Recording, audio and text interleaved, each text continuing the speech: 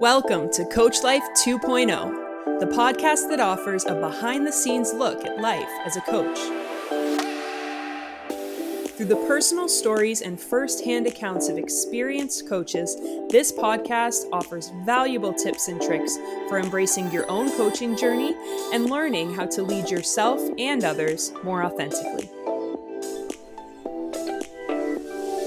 This week's episode features Kim McCullough. Kim is a former NCAA D1 captain and professional hockey player who founded her company Total Female Hockey 13 years ago. As the director of TFH, Coach Kim has worked with thousands of players and teams across North America, sharing her expertise on how to get to and excel at the next level. In addition to her work with TFH, she has also coached at the university, provincial, and national team level. Kim has served as a bench coach for 12 seasons with the Toronto Leaside Wildcats, the organization she played for growing up, and she was inducted into the Leaside Sports Hall of Fame in 2019.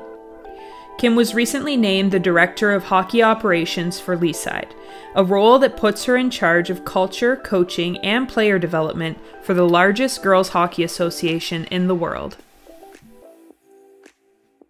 Hi, Kim. Thanks for joining me today. My pleasure, MJ. I'm excited to chat with you. Me too. Definitely excited to hear a little bit about your coaching journey. Would you share a little bit of background as to how you got into hockey in the first place? Sure. I was a very late starter in hockey, especially growing up in Toronto. So I started playing when I was 12 years old, 13 years old. And how it started was I played soccer and basketball with the boys since I was 5 years old. So total, tomboy, very sporty. I grew up across the street from a park, but I never took up hockey, which is ironic because there was an outdoor rink right across the street from me. But my parents didn't really play. There was no connection. And then all of a sudden, one year on my boys' soccer team, as a travel team, another girl joined. She just happened to move into the town or into the city and go to the same school as me. And she was a tomboy too, and she joined the soccer team. So for the first time ever, I think I'd been on this boys' soccer team for 6 years, and I was always the only girl. And you can imagine how that was at times. And all of a sudden I had this friend, instant friend, but she was a very elite level hockey player.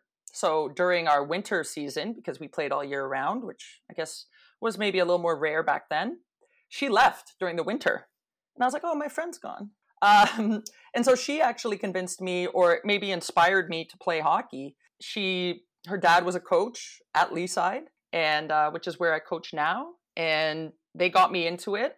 I'm not sure if you would call it nepotism, but I played 1 year of house league and then made the Bantam AA team, which I was probably not quite where I needed to be, but it probably helped that her dad was the coach. And that's kind of what set me off on my journey. And compared to the other sports I played, hockey just took hold of me. And all that athleticism and work ethic and focus that I had in the other sports, I kept playing those other sports the whole way through high school. But hockey just captivated me. And going to that outdoor rink and practicing for hours and hours on my own, just like I shot baskets for hours or kicked a soccer ball against the wall for hours, like that was my new passion. And I think it came at a great time because I think when you're 13 years old, you're only doing it if you really want to do it. Right? It's not your parents saying, okay, time to go to hockey. And you go, I got to go to hockey. But, when I started, I'd put my skates on at home with no skate guards and walk across the street through the field into I had no idea. I didn't know what skate guards were. I was just, I'm not even sure how I grew up across from that rink and just never had that experience of hockey. But, it sort of took over my life from there. And I became ravenous about learning the game on and off the ice, and was able to have lots of opportunities, to play at the university level and beyond as a result. So I think that late start helped me. It certainly prevented me from having burnout, because by the time I got to university hockey at 18, 19 years old, I'd only been playing for 5 or 6 years. I was a huge ball of potential. So yeah, that's how it started, and I've been entrenched in the hockey world ever since. What was the transition like after playing into coaching? Well, I'd always been told I'd be a great coach, which, as you know, when you're a player, you're like, oh, is that an insult? Or is that a compliment? I'm not sure. does that mean I'm not, because if you, those who can't play coach, right? Like there's a saying that goes like that. But, I was always told as a player I was very focused. I understood, the drills. I remember in college, the coach would drop the drill and, she'd be like, does everyone get it? And my teammates would be like, yeah. And then they'd all come to me and be like, Kim, what the hell did she just say? What was that? So I was always sort of, I guess I had this understanding of the game, whether it was innate or it came from the outdoor rink or watching the Leafs on TV, I'm not sure. So I'd been told that, but I didn't foresee myself going into that. I had a degree in molecular biology and philosophy. I'm not sure how to explain that. And then when I was playing professional hockey, I got my master's degree in neuroscience. So I'm a big nerd. And so I just didn't see that as my path. But the way it transitioned was I was a personal trainer when I was playing professional hockey as a way to pay the bills because you don't get paid, or you didn't get paid back then to play professional. And I ended up working with a lot of trainers who were getting into online training. So this would have been back in the mid 2000s, and they were creating online training programs for people to lose weight or get more fit or gain more muscle. And they were doing quite well. And they were sort of first in on that side of the online training side of things. So they sort of inspired me to create a program and with Total Female Hockey, create a whole business where I would do online training for hockey players, for female hockey players. So I actually joined this mastermind group, and I had to fly to these meetings, and I went all in, and I launched Total Female Hockey 3 months after I quit playing professional hockey. So it was a very quick transition, but it wasn't a transition into bench coaching. It was a transition into player development because my background at first, I think we all taught skills camps when we were, in high school and university. But my main love at that time was strength and conditioning and the fitness component of the game. So that's where I went in first. I went all in on the off-ice training piece of it and also the mental side and, how to navigate college hockey. I guess we'd call them kind of the softer skills as opposed to here's how to shoot and here's how to pass and here's how to skate. But that was my main focus. And then, over a number of years, transitioned from being that, I guess you'd call it a player development coach into a bench coach. And that happened, I guess, over a period of 2 or 3 years when people started asking me, oh, would you like to coach a team? I thought, oh, that'd be interesting. And I've been doing that ever since too. So, but that's how the transition happened for me. It was very much an entrepreneurial business transition as opposed to, hey, I'd really like to get behind the bench and coach a team. And could you talk a little bit about that transition? Like you said, so from the Total Female Hockey, focusing a lot on like individual player development to taking a position on a coaching staff as a head coach with an organizational team. Like, what was that transition like for you? I mean, I don't think it's necessarily that you left one for the other because they've kind of been ongoing throughout the course of your career. But what would you say maybe are some of the differences between the two, some of the similarities, maybe some things that you find rewarding or challenging on either side? Sure.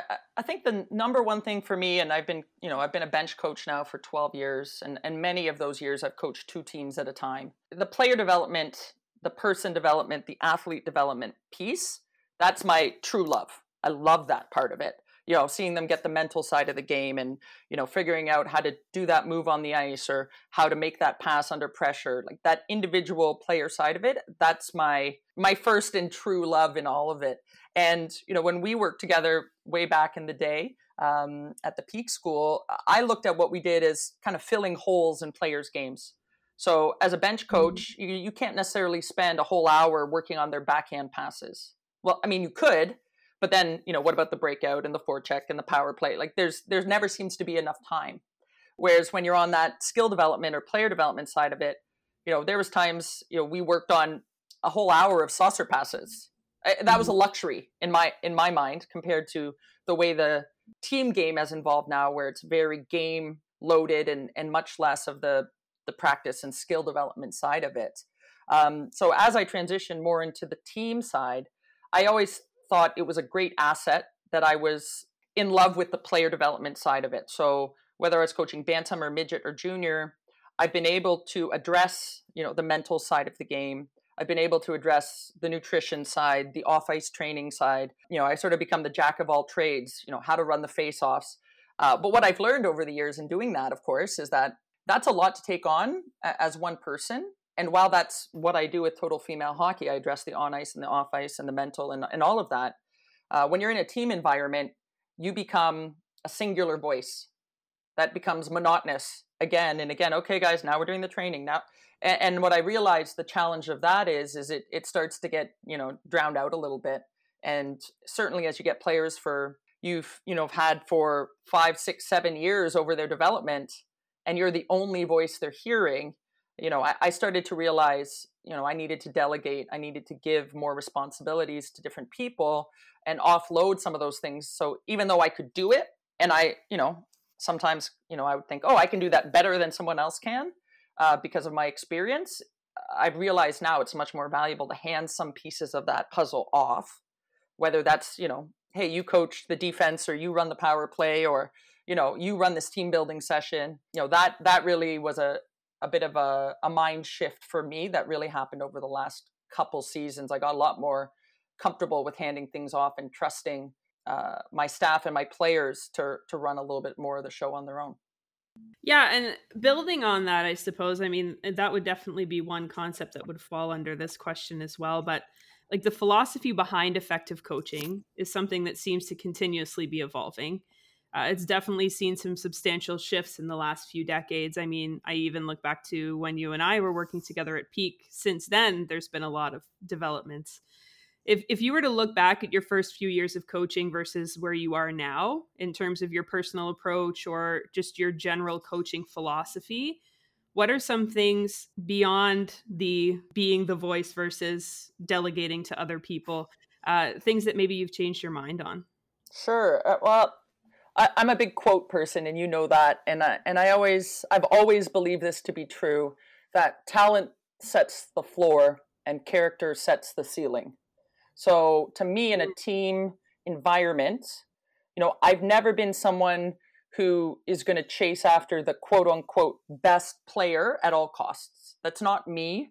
Maybe I like the challenge of just taking the best people and trying to make them the best player. But I guess I've never really been in the recruiting game in the way of like selling my program or saying, oh, we're going to be the best and this is the best. And maybe that's just me. And that's, my philosophy. But I've always wanted people who want to be here, but I wanted the best people possible in the room. I wanted the best character. Now, when you coach in Toronto and you coach at the level we coach at, it's pretty easy to get very talented players. So it's not like you're getting someone who can't skate, right? You're going to have some level of talent. But for me, and this has stayed the same the whole way through, the character I've always valued that way more than the talent. And so I've had some years we've been very successful, and I've had some years we've been horribly unsuccessful in terms of the standings. But I've always had a great room.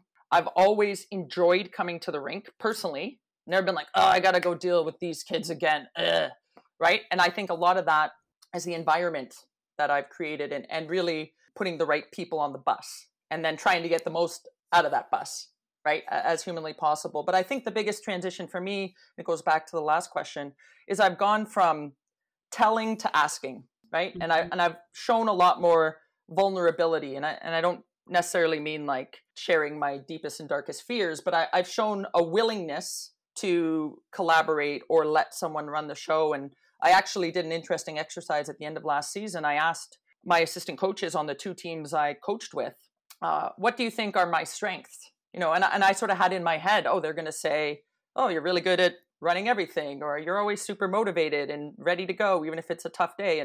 But their feedback was that I was willing to show some vulnerability and delegate, not just to them, but to the players, right? So I think sometimes, we tell the players, okay, you got to stand here, you got to do this. And what I've done now is I want players to understand how their game fits into the bigger team game. So what do you bring to the table? How could you do that a little differently based on what your strengths are, right? So if you have a pure goal scorer versus a hard F1 forechecker, they're going to play a dump in a little differently. Their mindset's going to be a little different when they go to pick up that puck. And so now I celebrate that game within the larger game. which is nice for me because, again, I've always had that focus on player development, individual player development. Whereas in the past, it was more, you have to do this, telling. Now it's much more asking and collaborating. So if I'm giving a player feedback now, I'll say, okay, like, how did that feel? Why did you make that decision? Would you do it differently next time? And it's interesting because some of the players I've known for 4 or 5 years are like, wow, this is really different.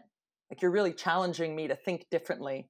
And I love getting that feedback. So I'm much more quiet on the ice now, which you would laugh because you knew me way back when it was like I'm the not the color commentator, I'm the play-by-play guy. I obviously love to talk. But now I'm a much more silent coach because I want it to come from them. And the whole point to me, for coaching junior is not to win the championship. It's to launch these kids off to the next level. So do they have all the tools? So when they get to university hockey, they don't just meet expectations, they exceed expectations. That's my job, right? They get there and they're like, oh, I did this with Kim already. This isn't so bad. That's what I want for all of them. And so that's my mindset always, is how do I fill that toolbox? And I think that transition from telling to asking, I don't know if it's come yet completely in hockey, in the female game even, but I think that's the direction it should go, is, these players want to know why. So let's explain it to them and let's give them a little bit of ownership of their own play instead of always dictating from above. So that's sort of my big transition, I would say, over the last couple of years, is more of that collaborative environment with my players and my staff. Yeah, for sure. I mean, the engagement piece is so important, right? And empowering them to learn to find their own answers as well, right? At times, absolutely. Like you said, I mean, instructing is not necessarily telling them what to do. I think it's at times helping them, providing some guidance, but at other times just empowering them to believe that they're capable of finding answers to their own questions at times, right? For sure. And I think, it's interesting. And again, you knew me way back when I first started on the bench. And when you're doing that, play-by-play, and the players go up there and say, pass it, move your feet. They freeze. They don't, and it's a little interesting because I always sort of wondered why they did that. And now I've taken up squash because, sometimes I have 3 kids and I coach hockey. I need some anger management sometimes. So hitting a ball against a wall is very good for that. But, I've taken some lessons. I have a coach, and it drives me nuts when I'm about to hit the ball and he says something. I want to take my racket and break it over his head. And I realize I've been doing that to kids for 12 years. Right before they go to shoot the puck, I'm like, shoot, or hi, or yeah, what an idiot I've been, but it really came full. I've learned that, I've transitioned sort of away from that, but it came to, fully in front of my face when I was learning a new sport. And I'm like, oh, why does he keep yelling right when I'm about to hit the ball? Oh, well, sorry guys. Sorry everyone I coached over the last 12 years. Oops. Lesson learned. Yeah. Well, that's interesting, right? So making the shift to being coached again, right? Because I think often coaches over time, as the decades go by, like, you're further and further removed from your playing days. So it's interesting to be back in a position where you have a coach and what you can learn that can then benefit you as a coach. Like, is there anything else aside from that you've picked up from the experience? Well, I picked up, that, it's funny because hockey helps a lot when you're playing squash because it's all lunges and reacting. And so everyone's like, oh, you're pretty good, except I just run around like a chicken with my head cut off. I've learned I don't need to, be a Tasmanian devil, but that's the same thing as in hockey, right? I think when I started playing hockey, I was all athlete, no hockey player. So I just skated as hard as I could, hit everything that was moving. And then as I progressed in my hockey career, I became more, and then again, different skills coaches would say maybe like a spider, like the game ran through me, but I didn't have to touch every single piece of the ice as I was skating around. I became more patient. So I'm trying to learn that in my sport, but I'm still not there. And I'll play guys who are like 65 years old and they just annihilate me because they know where to put the ball. And I've got an ego still, I'm a former professional athlete. And I'm like, how is this guy who can't even run? He's just walking around the court, just killing me out here. So I have to learn a little bit more patience. But the one thing I have learned that I've taken directly from, or maybe it's highlighted to me something for coaching in a team environment, is when I'm being coached in squash, they put a lot of conditions. So for example, you'll have a game where, the player in the back of the court can only hit it to the front of the court, and the player in the front of the court can only hit it to the back of the court. Or you're only allowed to use backhand shots, or you're only allowed to use drop shots. And this is quite common in the sport of squash. Like every practice you do or every lesson you do has a drill or a number of drills that have these conditions, right? And so I think back to my hockey coaching and I go, okay, well, there's certain drills we do. Okay, you're entering the zone and I want you to make at least one pass, or you need to make 3 passes, or you play small area games and you say, okay, you only can score off a one-timer, right? And so maybe the skills you worked on the whole session, you're working on one-timers or shooting off the pass, and then it, kind of comes all together at the end in this small area game where you can only score off a one-timer.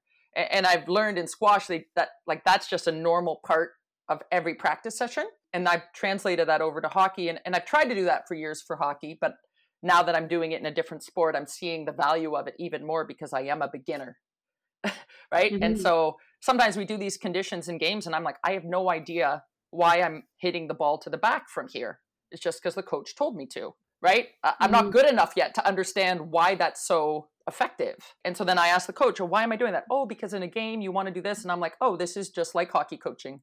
Coach is a coach, right? He's explaining to me, you do this so that your opponent does this. The same way we say, you're going to angle like this on the forecheck so that your opponent does this. So it's been really cool for me it's kept me fit-ish, which is always nice, but it's definitely been a nice mental and physical challenge for me. And there's definitely been some carryover back into the team sport environment as well. That's awesome.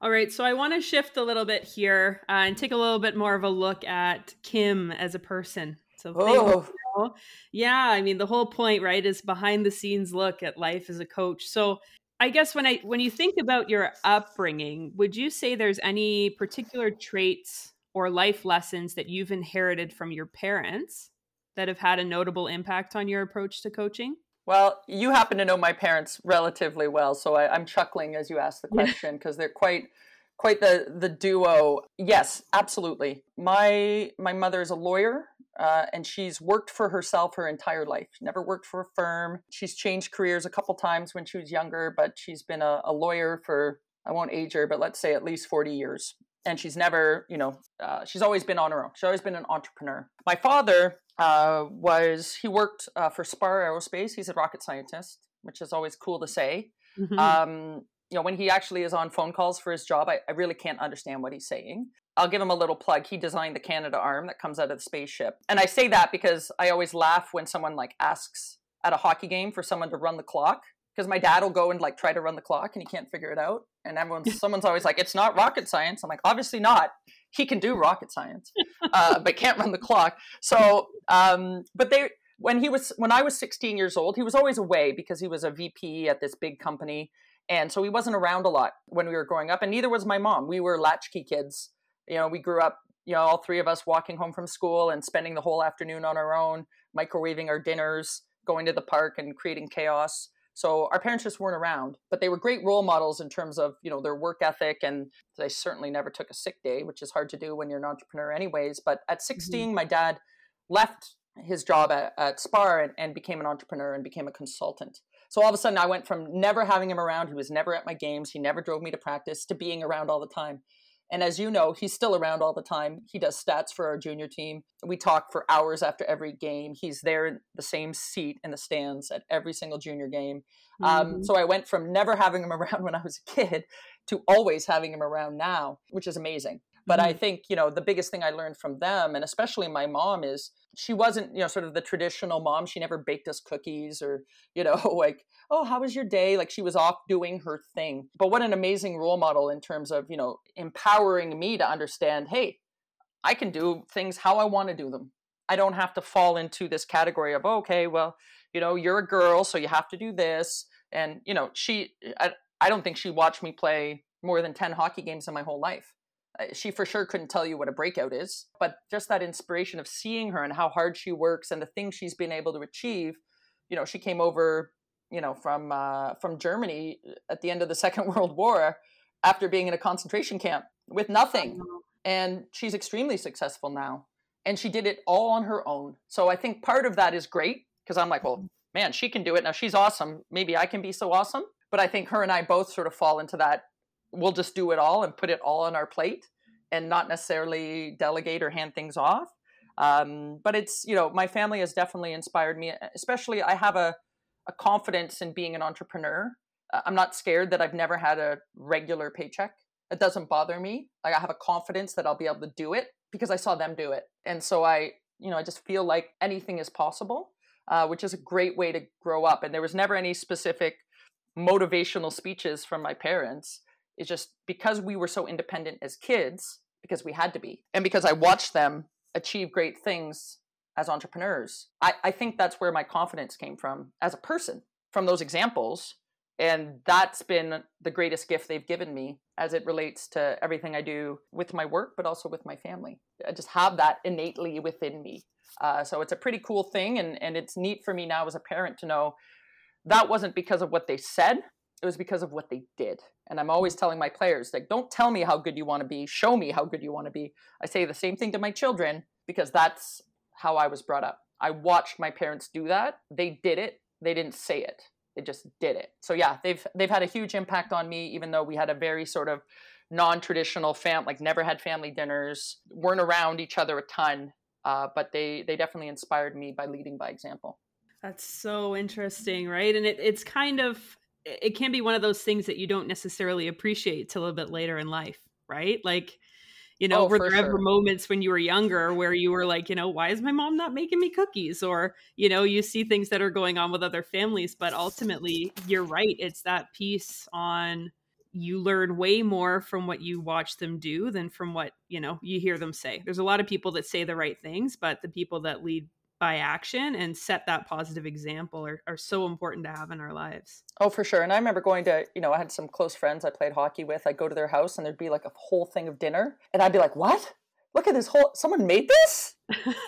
And again, I don't mean that to, my parents are busy professionals, right? So I don't mean to say, oh, like they did something wrong. Absolutely not. But I do feel a little bit for some of my best friends growing up because I was definitely like the third child or the second child or the fourth child because I was like, oh, can I come over? Because there's going to be dinner. I'm excited, but again, that to me was my growing up. Like that was my normal. I think that's important to know too, right? Like I wasn't necessarily comparing. You'd see on movies or you'd see on TV or you'd see, your friends and you go, well, like, that's weird. That's weird that they're having dinner every night because that wasn't my normal, right? And you realize, again, it comes back to team environment, right? I'm coaching players, with a junior team. Maybe I'm seeing them 10 hours a week or 15 hours a week, depending on how many games we have total, right? From beginning to end of each practice session or game or whatever.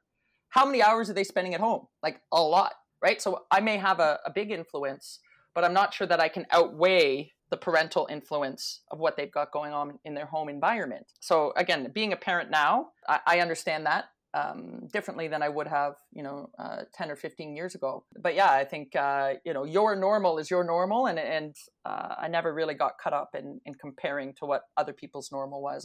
I think you would agree, MJ, I wouldn't classify myself as normal anyways. So it's never been something I've strived for. Who is, right? Everyone is unique in their own way. And your perception's your reality, right? So everyone kind of lives a different one. For sure. Speaking on family, just to take it a step further here. So I know like when we started or when we were working back together over a decade ago, we only had ourselves to worry about and flash forward, now you have a husband and 3 kids at home. I'd love to get a little bit into the topic of work-life balance, or actually what one of the other coaches brought up to me was the concept of work-life flow, because I don't know that an equal balance between the two is necessarily achievable. But having a flow and making space for both often is. That can be very hard to navigate, especially once you have a family and kids to care for. Has this ever been a challenge for you? And furthermore, are there any strategies that, your family's kind of adopted to help you successfully navigate your commitments to work and family?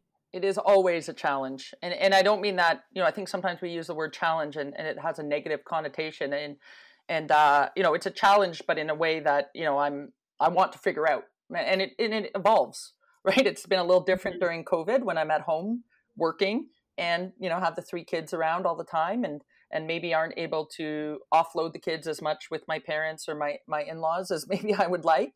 But I think first and foremost, I love the word flow, because I think for me, it's never, one or the other. Okay, well, this, is, as an entrepreneur, it's sometimes hard to go, well, this is pure family time, or I'm going to take it completely off, because I love working on my business, right? There's working in your business, which is when I go in the garage and train people, or I go to the rink and run a practice.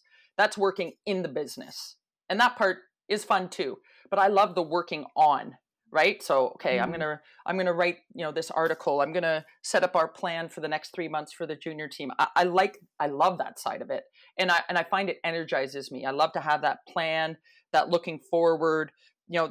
I need part of that. So whether that's just reading a book and educating myself, or doing something that I feel like is making me a better person or a better coach overall, I can't shelf that completely and go, okay, I'm going to 3 weeks, to Mexico. I'll still have a book, or I'll still be learning, because that for me is part of my life force. I need that. It feeds me a little bit. But what I have understood is kind of, either when to turn it on and off, or also when to integrate my family into it. So when my son was first born, that would be 6.5 years ago. I was a little bit more nervous about leaving him, not with my husband. My husband's amazing. He is absolutely what most people would consider the primary parent. He spends more time with them. He does more with them, on a day-to-day, than I do. And I don't mean that to put myself down. I definitely mean to elevate him. I think it's great. But that's just how it works in our relationship. And so he would bring my son to the rink and watch him and watch the game. My husband is not a hockey person, which I think has helped immensely in our relationship. I don't come home and watch hockey because he's not watching hockey. He actually knows quite a bit now. He'll come to a game and be like, oh, I know that you guys were bad today. I don't really know why, but I know that was bad or that was good, right? So it's kind of funny how that's evolved. But he would bring my son. And there were times, I got to change his diaper, or there's food, or, he's crawling around on the floor and screaming. And that was distracting. But it was also so cool to be on the bench and see him over there. And, as he got older, he'd wave at me, or, a great little tidbit. Both him and my 4-year-old, they thought that the national anthem, the Canadian national anthem, which they play at our games, they call it the hockey song. They're like, the hockey song is playing, Mommy. And I was like, that would be the national anthem. But that's, because they've spent so much time at Leaside Arena with me, that was the hockey song. It wasn't the Canada song, And then once we had the third one, my husband didn't come anymore because, of course, could you please come to the game and watch the 3 kids and feed the newborn and figure out where the heck the 5-year-old is and the 3-year-olds, and that's not fair. And again, he's not really a hockey guy, so he's not desperate to be there. And then that's my dad's at every game, so I'm asking a lot of my dad, hey, could you also watch the kids while you're doing this? It's a little bit selfish, but I really miss having them there. It was really nice to see them over there and have that family connection. And again, I've always had that because my dad's always there, which I definitely don't take for granted because he was never there when I was a kid. But I think over the last 2 years, not having that, it changed a bit of the focus for me, and I became more hockey focused and less family focused. And I do, when I'm with my team, we do have, kind of that familial atmosphere in the dressing room. I wouldn't say we're purely a family, although just like any family, you fight with your teammates or your coaches sometimes, and that's normal. But I've always prided myself in our program and having that, that familial atmosphere. And then I self-selected away from that. And again, mostly because it wasn't fair to expect my husband to juggle all 3 of them at the game. But it took something out of it for me that I wish, I could put back in. And I'm not coaching next year. I've taken on a slightly different role in our organization. And now that I'm looking down and saying, odds of us playing a game are pretty low for the rest of this season, I sort of feel like I've missed out and having them around. But it's been a big piece for me to have them involved. And they're always trying to get in the yellow garage when I'm training people outside. They bang on the door and yell at me while I'm training, which I think is hilarious. And sometimes I let them in and they can do jumping jacks in the corner while I'm training the players. But I think it's always had, my want and willingness to have my family around, I think has always been positive. So I'll just share a little tidbit. When my youngest was born, she's almost 3. She was born right in the middle of the playoffs. And it happened to be the year that my team went the furthest we'd ever gone in the playoffs. So we won the first series. Then I gave birth to my daughter, my second daughter. And then 2 days later, we had our first game of the second round. Where was the planning in that, Coach? Like, that is that's Well, in the rule book. I know. Well, my son was June. My middle one's April, and she was March. So yeah, they were all a little bit early, but yeah, I guess I should have known my team was going to do so well. I should have planned anyways. I didn't wave the magic wand at the right time. Anyway, so she was born 2 days before this second round game. And of course, you know me, I'm going to that game. It's my third kid, right? So I'm maybe less stressed about poor third kid. Yeah. Yeah. I'm less stressed about bringing her to the game. I've got some great pictures of her as a little peanut at the rink. It was in Cambridge, up by the snack bar there at that game. But I will remember that game forever because my assistant coaches were awesome. And they had this card made for me that the girls all did. And it was great to have them there. And they're like, okay, like if you need to feed her or whatever, we'll take the reins. And they were great. Both of them are head coaches now. So like I didn't have to be there. I'm sure they would have been fine on their own, but there was no way I was missing that game. So I remember we're doing the pregame, and the coach from Cambridge, who Jeff, was great. He got me my own room so that I could feed the baby and take care of business and all that kind of stuff. And we're going in to do the pregame, and of course the baby is being fussy, the newborn, not even a baby yet, just a newborn nugget. Mm-hmm. And so I go into the room, and I'm breastfeeding the kid. Now I have a towel over me, but it's the only way to get the newborn to shut up. You and I both know this, right? Yeah. And I'm like, it's the pregame before the second round, and we've never been here, so I'm going to do it. And I'm going to have this baby latched to me. And it was amazing. The girls are all staring at me in the eyeballs, like, staring right at me. I'm breastfeeding a kid. They're staring right at me.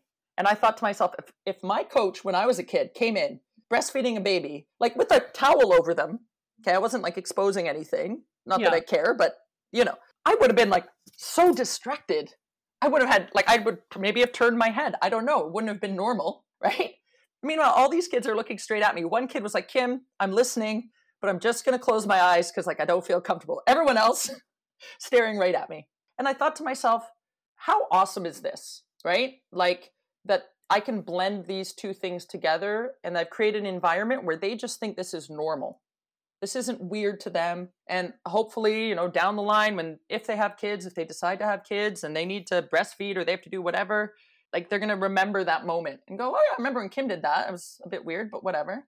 And so I was, after the fact, I was so exhausted, I barely remember the game. I know we won easily. And I always thought to myself, if I could just bring a newborn to every game, we're going to run away with it, It was like, I think we won 4-1 or something. I was barely awake. I don't know what happened on the bench, but clearly they were motivated. So anyways, it was a nice sort of coming together moment of family and work. But, I'm very conscious with my family. I don't say, oh, I have to go to work, because I love what I do. So it's not, oh, I have to go. It's like, okay, I want to go to work, or I'm going to work. I never demean, or I got to go home to the kids. I'm very conscious of the way I speak about both things, because I love both things.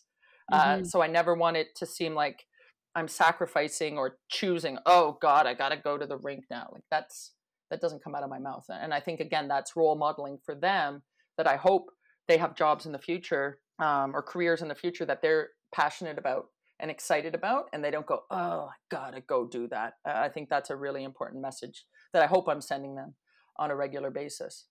Absolutely.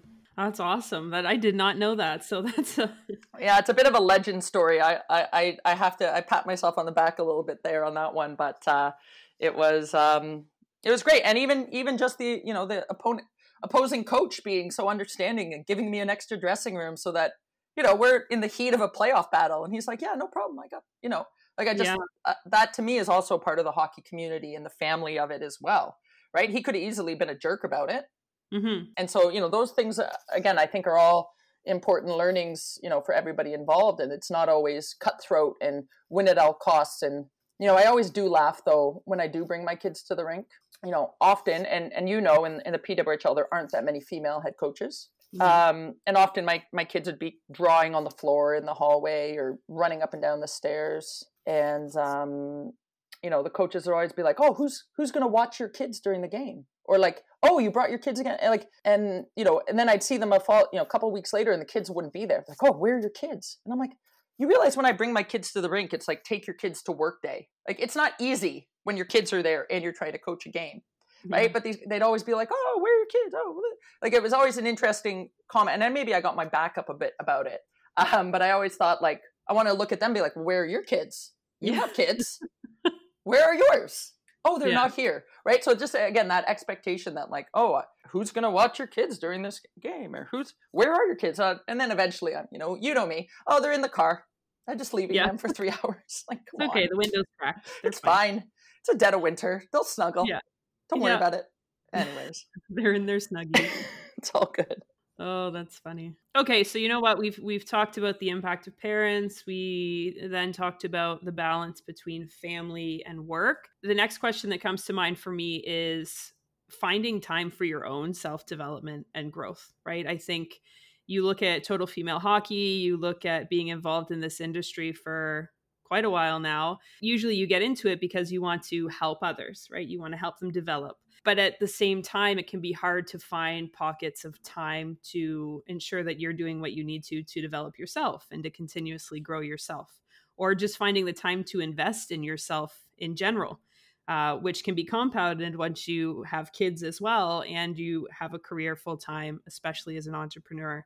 Has this ever been a challenge for you? Or, I mean, even if it hasn't, what are some strategies that you've adopted to make sure that you're not always sacrificing your own needs for the needs of your clients or your family? Yeah, I think I've always had pretty good time management skills. I'd say that's probably one of my greatest gifts in life. I can shove a lot into any given day. And because I have a background as a strength and conditioning coach, it's pretty easy for me to throw in a 10-minute workout that gets the job done. Like, I understand how to do that and do it effectively. And so, now taking up squash, that obviously takes a little more time. I don't have a squash court in my room, but I do find times to make it work. And often, my kids will come in and watch me or try to jump on my back when I'm doing push-ups, which I'm not strong enough anymore to deal with. But, I've always prioritized that. That's always been important to me. I'm just not as useful if I haven't done some form of exercise. That maybe isn't the right word now. Like, I look at everything as activity now, where it's not so much a specific workout, but I am I do fit that in all the time, even if it's just wheeling around on the outdoor rink with my kids in the backyard. That to me is important. I would say I'm okay at the eating stuff. When you knew me back 10 years ago, I was like extremely diligent about what I ate and when I ate it and what I wouldn't eat. Now it's much more fluid, but I am conscious of it. Now that I'm in my 40s, I have to be more conscious of it. I read a lot.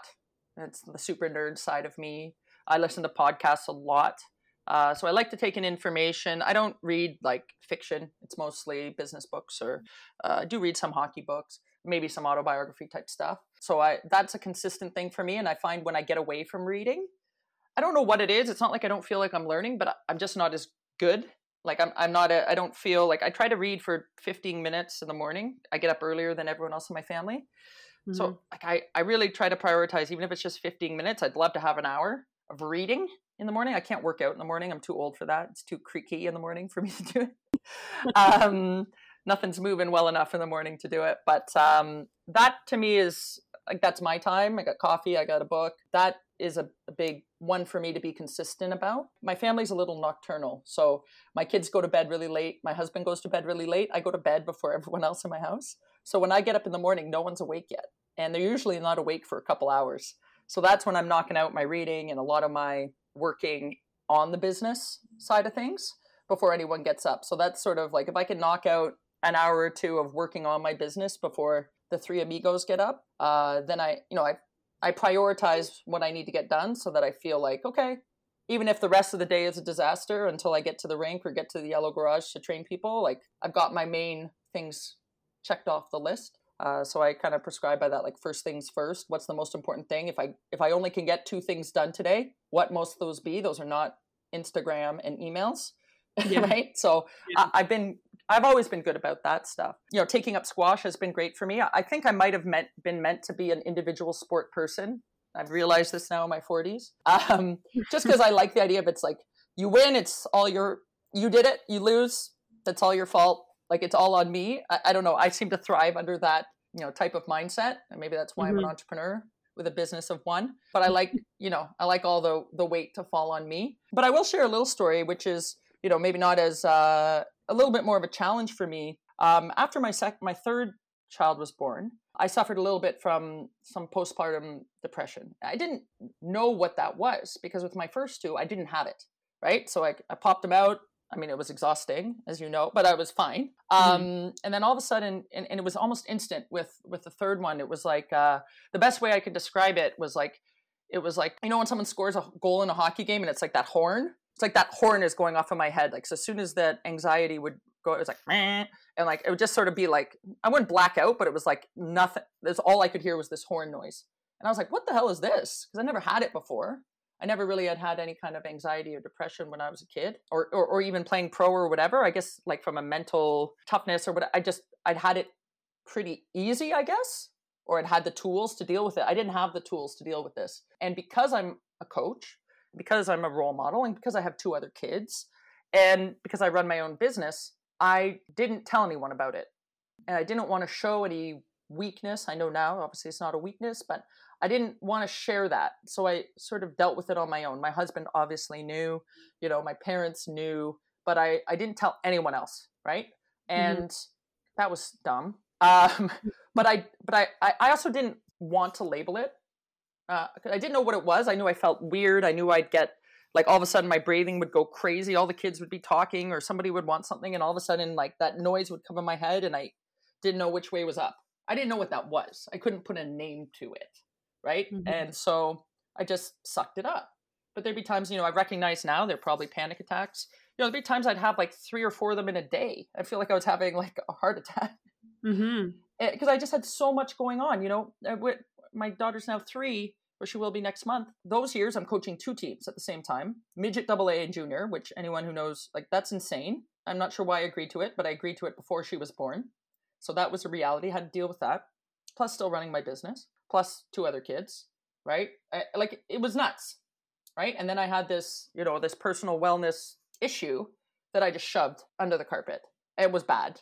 And I think people knew. They must have known that I was a little different or something. I never asked people really if they saw something different, but I felt different. I just felt like I would like kind of get zoned out. And ironically, it took one of my junior players going through something way tougher in her life. She lost her mom unexpectedly and then got 2 very bad concussions in quick succession and was in a really tough place mentally. And it got to the point where she actually moved in with us. Long story short, she didn't have a lot of support where she was at home and she moved into our house. So we had a 3-month-old, this teenager who was going through a lot, who I happened to know for like 10 years. So she became like my daughter and my player, which is tough enough as it is, but given all the challenges she was going through was amplified, plus my kids, plus everything. So it was a lot. And that to me was like maybe the breaking point, because adding that onto everything else that was going on for me, she didn't know I was having this postpartum stuff, or if she did, she didn't say anything. And then just come move into my house. This will be fun. So anyways, I did it because I would do it again, because that kid needed me, and what she was going through in my mind was 8,000 times worse than what I was going through. Right. And I don't know why I put that judgment on it, but I was just like, I just kind of get anxious. But this kid's mom died and she's got some potentially career-ending injuries and, has this depression and I have to worry about her. Who cares about me? Right. Again, now I realize how dumb this was. But in the moment, it seemed like the right thing to do as a leader, as a coach. You don't show that weakness, right? Or that vulnerability. So what ended up happening is we went and I started taking her appointments to get help. And, she wanted to have me there and I was happy to go with her. And she started working with therapists and they started working on breathing techniques and different things to deal with her anxiety. So what I told her after the first meeting or appointment was like, I was cheating off of her, right? She's sitting there doing the appointment to deal with anxiety. And meanwhile, I'm taking mental notes. So like, okay, so when I feel like that, I have to do this. I'm cheating off one of my players in her appointment. Going, okay, here's how I'm going to cope, right? I'm going to take this moment to learn off of what she's dealing with to help myself. And so I told her right afterwards, I said, hey, just so you know, I'm kind of dealing with the same thing. Once I did that, and kind of showed that vulnerability. And again, that's a player I knew for 10 years. She'd been to my camps, she'd been on my team for 4 years. Like, she knew me as well as any player has known me. And she was like, okay. She wasn't like, oh, you're a bad person or a bad coach now because you have to deal with things. There was no judgment. Mm-hmm. She didn't have time to worry about my crap. She was dealing with her own crap. Right. But, it just, for me, was like a little bit of a breath of fresh air to say, hey, just so you know, I'm kind of dealing with the same thing. And I think, it only heightened our relationship, but it opened the door for me to be able to share a little bit what I was going through. And it really wasn't until, I would say, during COVID that I started to share it a little bit with other coaches, because I realize now, as I move into this new role where I'm, a little bit more hands-on with the whole association, how important it is for other coaches to hear that story, right? Mm-hmm. To understand that you don't have to be a hero and just suck it up and not show any vulnerability. And now that I've shared it, I remember doing a coaching call with some of our high performance coaches here at Leaside, and I shared that story. And some of them kind of already knew because they'd been my assistants, but some of them didn't. And there were 6 or 7 of them on the call, and 3 of them texted me right after. Thanks so much for sharing. That was really great. I had no idea. If you ever, sometimes I feel that and I'm like, holy crap, all I had to do was say something. And maybe I helped everybody on that call. Maybe I helped 3 of them a lot. I don't know, but I realize now, I told my team about it, and I told them about it, not in some big meeting way. I think we were talking about mental toughness. And I just threw it into the conversation, and, it was on Zoom. So I look at all their faces, like everyone's like, whatever, Kim. Like it was nothing big. Meanwhile, I thought it was this huge thing, and I didn't think I was worried about them judging me. I just thought that there is a persona that I have to deliver on. As a coach, you're on stage, right? You can't show up and be like, I feel like crap and I don't want to do this. You gotta level up and get that energy going and make it happen, even when you don't feel like it. And I'm great at that. But that vulnerability to say, hey, you know what? I'm going through something sometimes, kind of sucks. And really that player who I went through, that process with of going to her appointments, I remember very specifically, she came into the dressing room one day and she was going to take some time off. She was trying to, rehab from these concussions and be with the team and dealing with her mom. It was just too much. It's like, I'm going to take a little time away from the rink. And she made this speech, and I couldn't actually be in the room because I knew I would break down crying, like sobbing like a little baby, right? So I was like, I can't. So I stood in the doorway, kind of out of the room in the back. And she's like, I know sometimes you guys are going through tough things. Sometimes I'm going through tough things too. And in my head, I'm thinking, no one's going through the same things as you, right? Like I was putting a value on it. Oh, you've dealt with things that are way worse. But she's like, I know you guys are dealing with stuff too. And if you ever need to talk to someone, and that was a really big aha moment for me. I was like, this kid gets it. I don't get it yet, but she gets it. Right. Because for me, I had sort of diminished, the anxiety I was feeling or the stress I was feeling as not as big or important as what this kid was dealing with. But for me, it was really big and important. It was all relative. Right. And some other kid who's dealing with stress about school or something with family, that's big to them too. So, it really was a great sort of come full circle moment to me to realize like, hey, this kid gets it. And now I get it, that, whatever vulnerability I can show is actually a strength, especially in that team environment, especially because I'm a female coaching females, because I'm a mom, because I'm a business owner. Like I want players to think I can do that. I want to be like her maybe one day or do some of the things she does. But I also want them to see that when they're doing those things, they can show vulnerability at the same time. They don't have to be a quote unquote superhero. And so that, that to me was a big transformative moment in my coaching career about 2 years ago. And I didn't care if we won a game again. I really didn't. It just happened to be the year we had the worst team I've ever coached on terms of the statistics. But I mean, talk about a team coming together and loving each other and understanding each other, right? You have a player she was the captain, go through all this kind of stuff and be like, hey, if you ever need to talk, what other team building do you need to do, MJ? Like, that's it.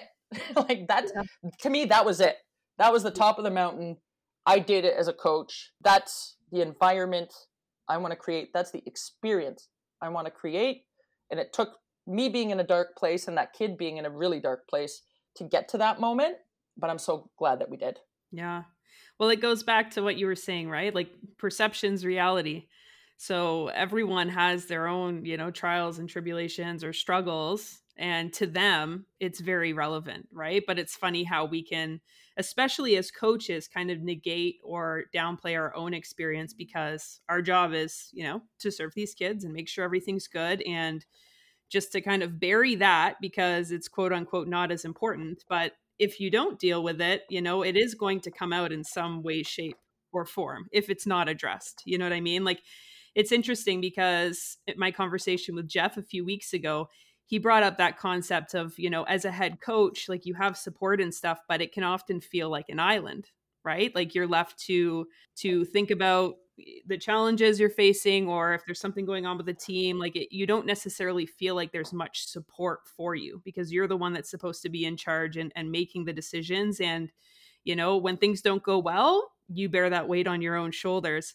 So the idea of showing that vulnerability and kind of embracing it and creating an environment where coaches can know that they're not alone and kind of share their struggles together is a great way to help deal with it, so that long term, you're able to be a better coach because you're taking the actions that you're asking your players to take. For sure. Yeah. And I think that's been a big shift for me. I think when I started Total Female Hockey, I was like, I want to help inspire other female coaches. And, I was fortunate enough to get to work with you early on, and then that sort of planted the seed of it.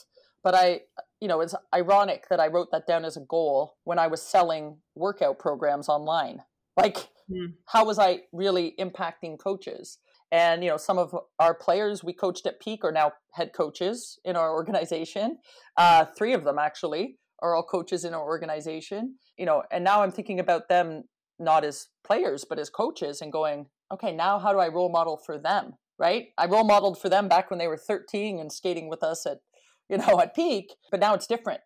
Now their challenges are different. And how can I, inspire them or empower them now in a slightly different way than I did back then? So it's been a cool shift. And like I said, it's a great timing of it because of this role I'm taking on, where I am in charge of, player development and coach development and really culture development for the whole organization.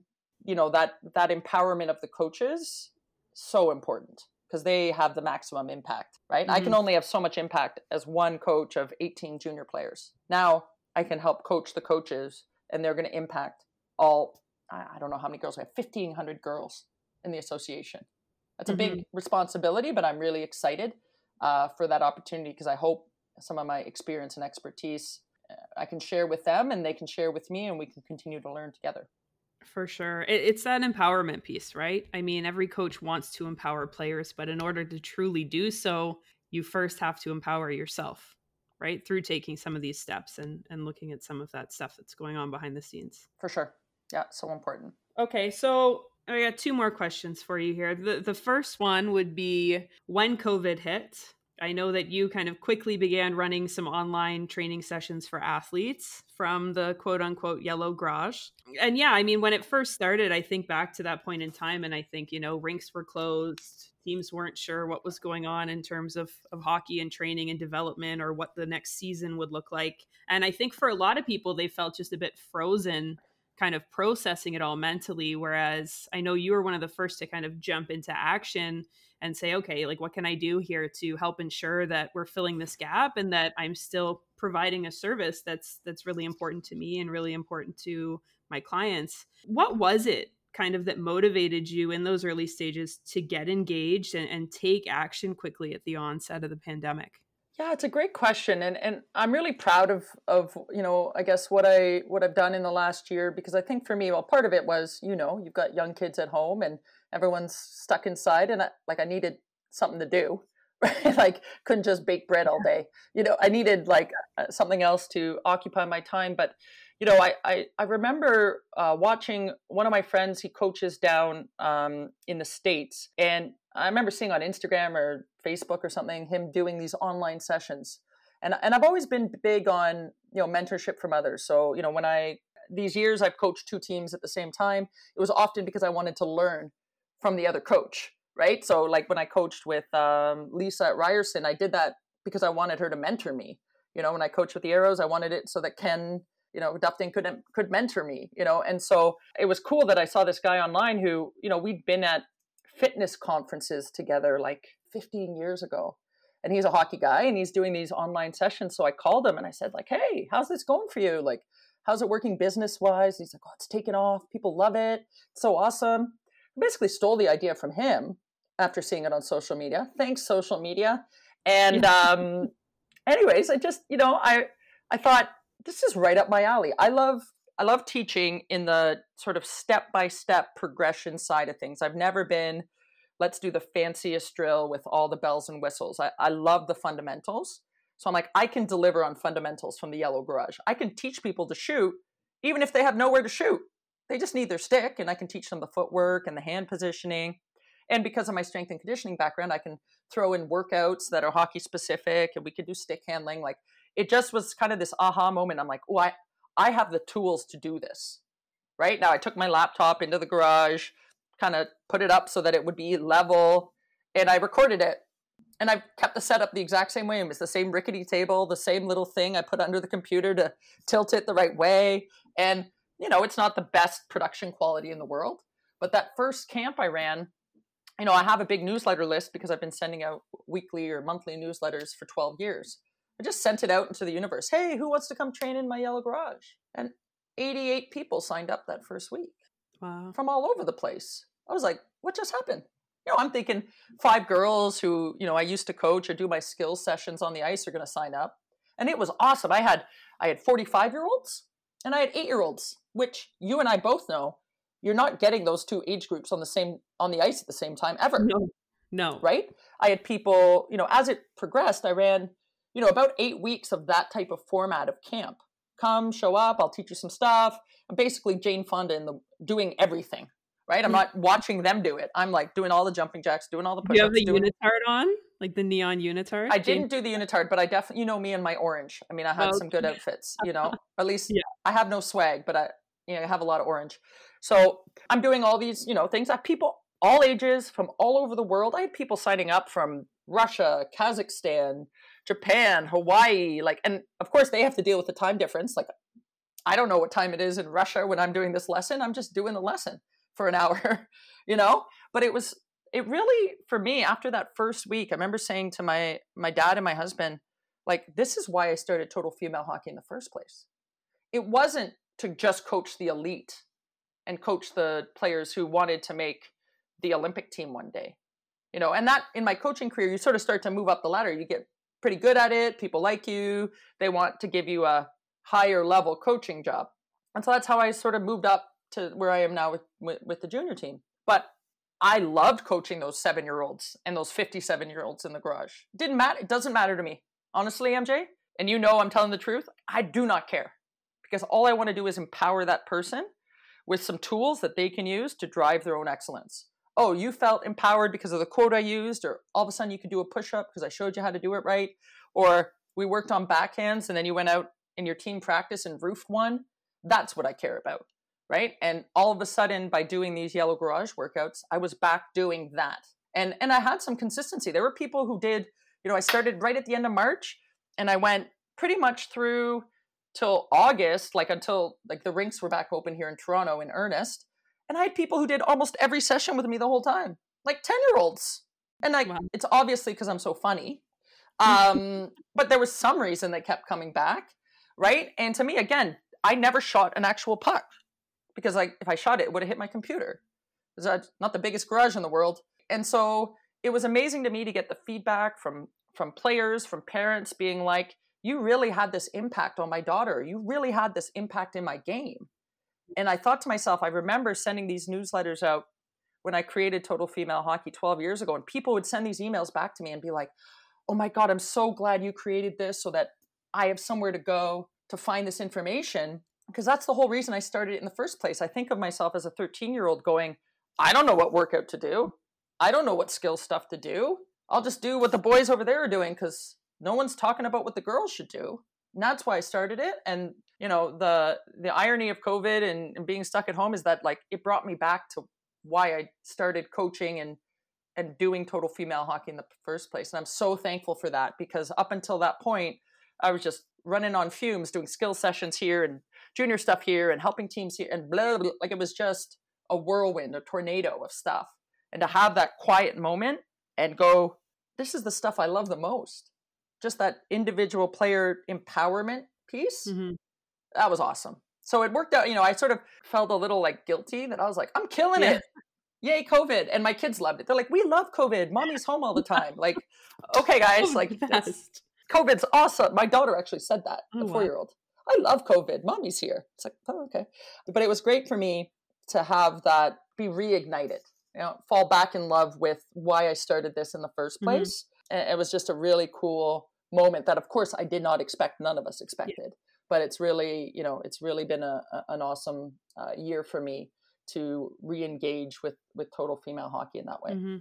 Well, one thing that I think is very notable and so cool about that experience for you is that your motivation to empower other people like outweighed your fear of failure or fear that, hey, like maybe this won't work out, right? It was like, it was an opportunity. So the adversity wasn't a setback. It was an opportunity to positively impact other people. I think it's a good lesson for a lot of coaches and instructors, because I'm sure the idea probably crossed the mind of some other coaches and instructors, but some people get caught up in, oh, well, will the program work? Or, is my technology good enough? Or like, do I need to buy this, that, and the other? Or will people actually be interested in the drills I'm running? Or am I like, it's that imposter syndrome. Like, am I good enough to actually impact other people? Whereas at the onset, there were a lot of people that were just looking for that connection and looking for an opportunity to work on their hockey skills, right? I think sometimes people get in their own way. And one of the blessings in your situation is that you're really attached to your purpose, like your why of why you do it, right? You want to empower other people, and you have the confidence and self-belief that you need in order to successfully achieve that. Right? Like those are the major factors that are going to contribute to any coach or instructor having the success they want to have. Yeah. And I appreciate that. I think I had that feeling when I sent the first email out. I'm like, I hope people sign up. Like we all have that. I'm an entrepreneur. I'm used to throwing stuff out into the World Wide Web and being like, oh, I hope someone responds, or sending an email and hoping people sign up for the camp. Like I live that, I've lived that forever because I'm an entrepreneur. You want people to want that. But what I learned after that first camp was people wanted that connectivity. They wanted, the parents loved it. Oh my God, my daughter has somewhere to go at 4:00 every day. Thank you. I'll sit on the couch and have a glass of wine. Thank you. Right. But that's important too. Right. But again, for me, it was, it's being on stage and connecting. I can't show up at a yellow garage session and be like, all right, guys, let's go. Now, trust me, I feel like it sometimes. Like it's a hurricane in here sometimes in this house. Right. And I don't have the energy, but I have to find a way to level up and inspire those people in that moment. And I think they appreciate that, because I'm sure a lot of those athletes are coming to that session going, especially when we were, stuck doing virtual learning for so long. I'm sure some of them are coming, I'm back on the computer. And I always said, hey, I'm going to be your best online session of the day. I don't really know how high that bar is for you, but I'm going to exceed it. And again, it was so much more about the energy I brought and that relationship piece than it was whether I was showing them the right way to jump or shoot a snapshot. I mean, that was important too to me, but I don't think it was as important to them. I think that connection was the thing that was important to them.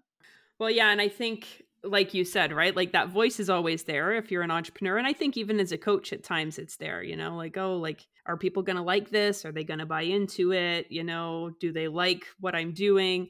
But it's that your purpose or your why empowers you enough to take action, right? Like that doubt doesn't lead to you not being willing to take the action in the first place, right? It's that balance. For sure. And I think, I have another quote that I love, it says, just take one step in the right direction and keep walking. Yep. Like, trust me, these yellow garage sessions, there is no like Disney-like production quality. Like it is grainy.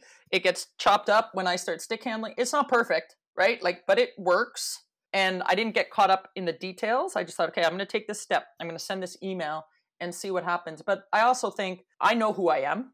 I know what I'm good at. I know what I love to do. I'm very authentic. Like I am who I am. I'm like that when I'm coaching my team. I'm like that with my kids. I'm like that when I'm running skills. Like I don't put on airs about who I am as a person. And so, I just thought, okay, well, and I've been doing this a long time. I think that was the other advantage I had. Okay, so to wrap it up here, I always like to finish with this question. If you could go back in time to your first year coaching and tell yourself one thing, what would it be? I love this question because I have a great story that I share with every coach that I have worked with from my first year of coaching. So my first year when I was going to be a bench coach, I, of course, thought I was amazing and knew everything, as we all do when we're a first year coach. Like, I can do this. And I was going to take on my own midget AA team, and it fell through. I can't even remember why. But I had an opportunity to come back to Leaside, which is where I grew up playing, and co-coach with a coach who had been coaching her daughter and her daughter's friends from novice all the way through midget. She'd coached them the whole way. And she was a great athlete at University of Toronto, very accomplished in her professional life and her athletic life. And she's like, yeah, you can come coach with me. And it was her final year. So almost everybody on the team was grade 12s. I think we had 3 kids from Peak, you and I coached together, that came and played, but everyone else is grade 12 and they all played together forever. Great dressing room, great environment. But I remember talking to the coach, and we were in the rink, like we're at Ted Reeve Arena downtown in the beach. She's like, okay, Kim, here's the deal. I don't need to run any more practices in my life. You can run all the practices. You can pick all the systems. You know, you want to do workouts. You want to do this on the power play. You got all of that. That's on you. She's like, I'll do everything else. And of course, me with my ego thinking I knew everything. I'm like, what's everything else? Yeah. Isn't that everything? Isn't the power play and the flow drills and the like workout, isn't that everything? Like, God, I was dumb. Right. And I think, like, now I tell that to everyone now, because I'm like, that's like a very small part of the thing. Right. Like where you're going to stand on the power play is such a minute part of coaching. It's such a tiny little piece of the puzzle. Right. All the soft skills and, how she was able to deal with parents in the dressing room. We had a great team. I think we finished second, in the lower lakes. And we were like, going to be like one of the better teams at provincials. Like, we were a very successful team. And we didn't have drama. The girls all got along. We were consistent. That wasn't because of me. That was because all of the other stuff that she was doing that I had no idea even what that was. Right. So ironically, I play squash with her husband now. And I always tell Karen, I'm really focusing on those other things, because the hockey things, that wasn't where I should have. Now, at that time in career, that was where my confidence was. So I'm glad that I focused on it, and that she was able to, run the other 80% of the team, all the soft stuff.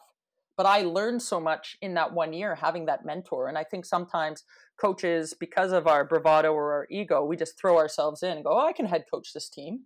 And I've been fortunate enough, or been around here long enough in our organization, quite often, female coaches in their first year who are a little bit younger, their first year isn't all unicorns and rainbows. It's hard, right? Because again, have they got those skills, those softer skills to deal with parents, to figure out how to ebb and flow the energy of the players, how to deal with issues in the dressing room? Are we empowering coaches with those skills, or are we just giving them more flow drills to do? Flow drills are easy. I can Google it. I'll have 300 in 8 seconds, right? But all those other pieces of the puzzle, again, I was very fortunate in that first year that I had that mentor, but that comment to me will always stick out to me, thinking, what do you mean the other stuff? So I always now am focused, I can teach a power play and I can give people drills, don't get me wrong.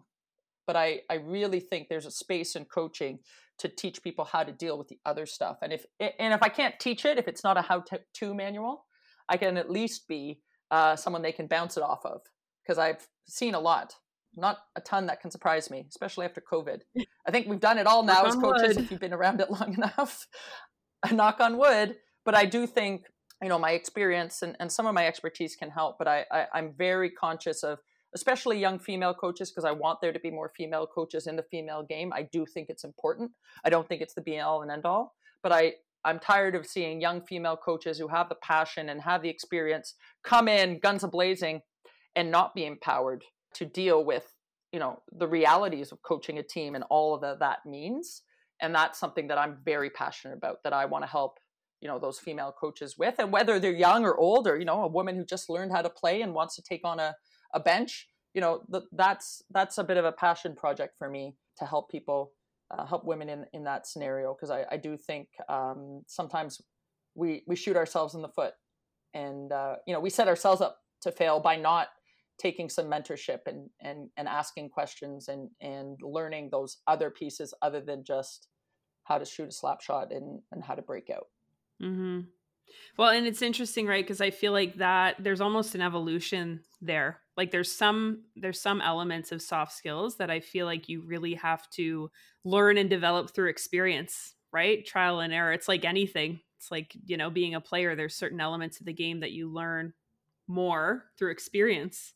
So sometimes it's also just being patient with yourself and giving yourselves opportunities to continuously learn and being open to opportunities to learn. Because like you said, there's often that stereotype when coaches first get in that they need to prove themselves, right? They need to assert that they know, quote unquote, everything, even if deep down they don't think they know everything. And it's hard because it's trying to fight that bias, right? Or that, I guess, just tendency to feel like you need to exert your authority or prove yourself, and kind of trade that in for like that humility, right? Or the willingness to continuously learn from the get-go versus having to try to do it one way, realize it doesn't work, and then open your mind up to something a little bit different. Yeah, I think they have to run in parallel, right? Because I do think, especially if you're, a younger female and you're coming into an environment where all the parents are older than you, right? They all think they know better than you. And you do have to own your strengths. You know what? I know I'm going to be the best skill person because I know how to teach skill, right? I'm going to be the best systems person because I know how to run these face-offs. I do think you have to own those, or else if they expect anything, they expect your on-ice stuff to be great. That's the minimum when you're coming in as a female, like, quote unquote, professional coach, right? But I do think it's, as you said, that humility to understand, I really don't know how to deal with this angry parent or this issue in the dressing room or whatever. And instead of trying to put out fires, maybe seeking out other coaches that have been around the game a little bit longer, because, those of us who've been around a while now, like, we know the importance of all that stuff. So again, that's something I'm kind of formalizing here at Leaside now because of the role I have. I've always been that sounding board, I think, for a lot of coaches over the last couple of years, especially as a female who's kind of stuck around for quite a bit of time. But I do think it's important for to own your strengths and strengthen your strengths. I think as women, often we get caught up in worrying about our weaknesses and over focusing on those things. So I do think you need to own your strengths, but you do need to have that vulnerability, be like, you know what, I don't know how to do that.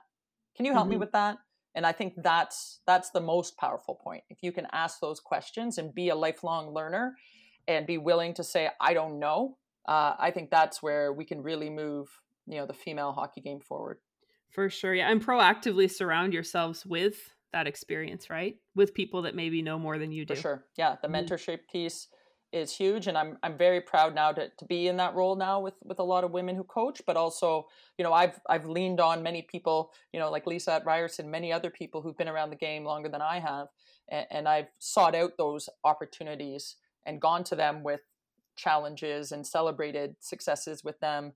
And I think you have to be willing to do that, and understanding that it can really transform the way you look at your position as a coach. Definitely. All right. Well, thank you so much again for this, Kim. It's been great catching up, chatting about all this stuff. I've definitely learned some things that I didn't know before. So I'm happy you were able to make the time to connect. Well, I appreciate it, MJ. It was fun. And you know how I love to tell stories. I got that from my dad. So, there's many more where that came from. So if you ever need to fill, a ton of airtime, just let me know. We can always do it again. We'll definitely connect again down the line. Thanks, MJ.